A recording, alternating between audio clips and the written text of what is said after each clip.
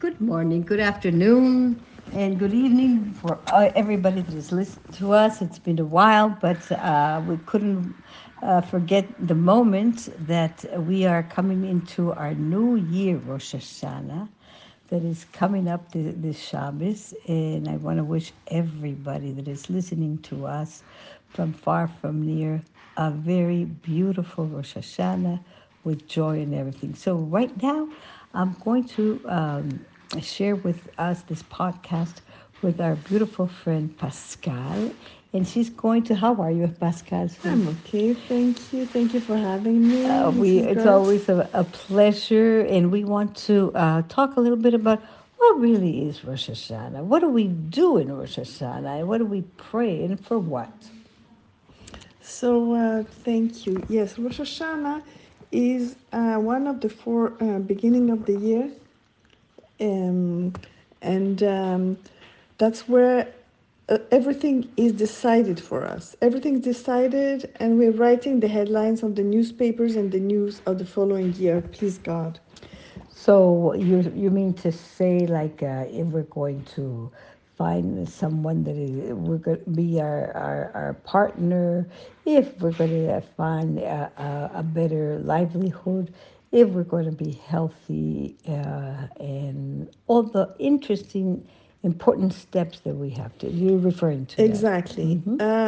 If we're going to be zoche to get married, if we're going to be zoche to be a mother or a father, if we're going to have parnasa, health, everything is decided then. Very And yes. then all the quantity and what's happening. But then we still have the free will to give it the quality that we wish to give it. What I'm trying to say is we are very good at asking for things, but we are less good in general in thanking for everything we have, in valuing everything we have. Right. It's, even if you're married, you're asking to have a child. If you have a child, you're asking for this, for health, for parnasa, but thank for the husband that you have. Thank for the parents. If your parents are alive, thank for your parents being alive. If your siblings are alive, thank God for having those siblings and for them being alive.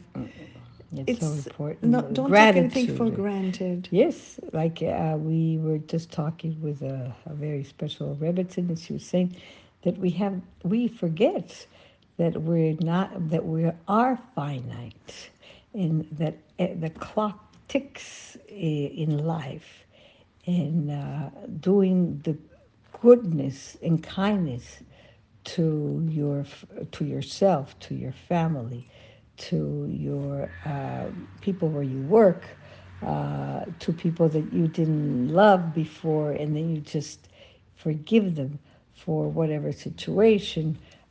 For the world, needs goodness and kindness, and if we don't share it, so okay, so that's part one. So how do we something about crowning a king in Rosh Hashanah? Yeah, before addressing that, you mentioned something that I thought was very important, and we haven't talked about it for a while. Is forgiveness. Uh, we have to forgive. We need to forgive. It's something that our soul needs. Like they said, our sages tell us you have to love. You have three kind of love you have to have, and without that, you cannot really be a Jew that is connected to to his Maker. You have to love Hashem. You have to love the Torah. And you have to love yourself. Correct. If you love yourself, you have to forgive, because not forgiving whatever and whoever is like having um, somebody living in your home for free, somebody that you hate living in your home for free, and this damages you.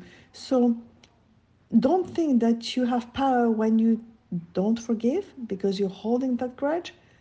The power is when you forgive.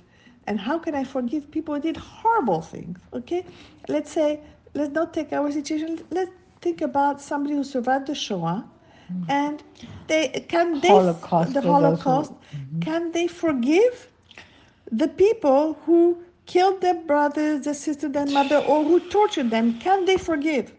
It's harsh. Okay, and the thing is, Yes. how do you forgive?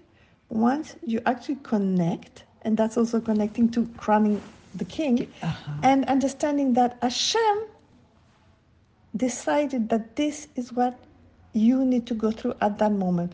Therefore, forgiving is really crowning Hashem. He's saying, you're in Very charge, interesting. Very and interesting. Yes. okay, I really did not enjoy that. I probably didn't get the message, or maybe I did. Um, it was a tough lesson to learn, but I thank you for that lesson. And I don't need to hold any grudge to anybody because they're just puppets. So, what you're trying to help us understand that is very important is that people they are not the ones that are doing it to us, but they are the ones that help us grow in the situation that we're going through. Like they are vessels. What does it mean? Like a vessel? Exactly. They are. They are vessels. They are, like in the old time when you used to take pictures on the raw, and you had to put it in the revelator Yeah. and the Yes. fixator to Yeah. fix, and to you had to Yeah. first see the picture, and then you had to fix it so it doesn't move. This is what people are doing.